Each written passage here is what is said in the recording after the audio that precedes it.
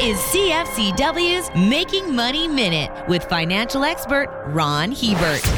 How do you know a recession is coming? The most reliable indicator is interest rates. Normally, short-term rates are lower than long-term ones, but when central banks start raising short rates to fight inflation, the reverse often happens. Short rates go higher than long rates. That's a signal that a recession is coming. People stop borrowing money, and banks find it unprofitable to lend. Ultimately, this credit slowdown causes a recession. So if we get 6 rate hikes, as expected, history tells us that the economy could hit the wall late this year or early next. For more information, listen to our Making Money show hosted by Ron Hebert and Gord Whitehead at letsmakemoney.ca or cfcw.com.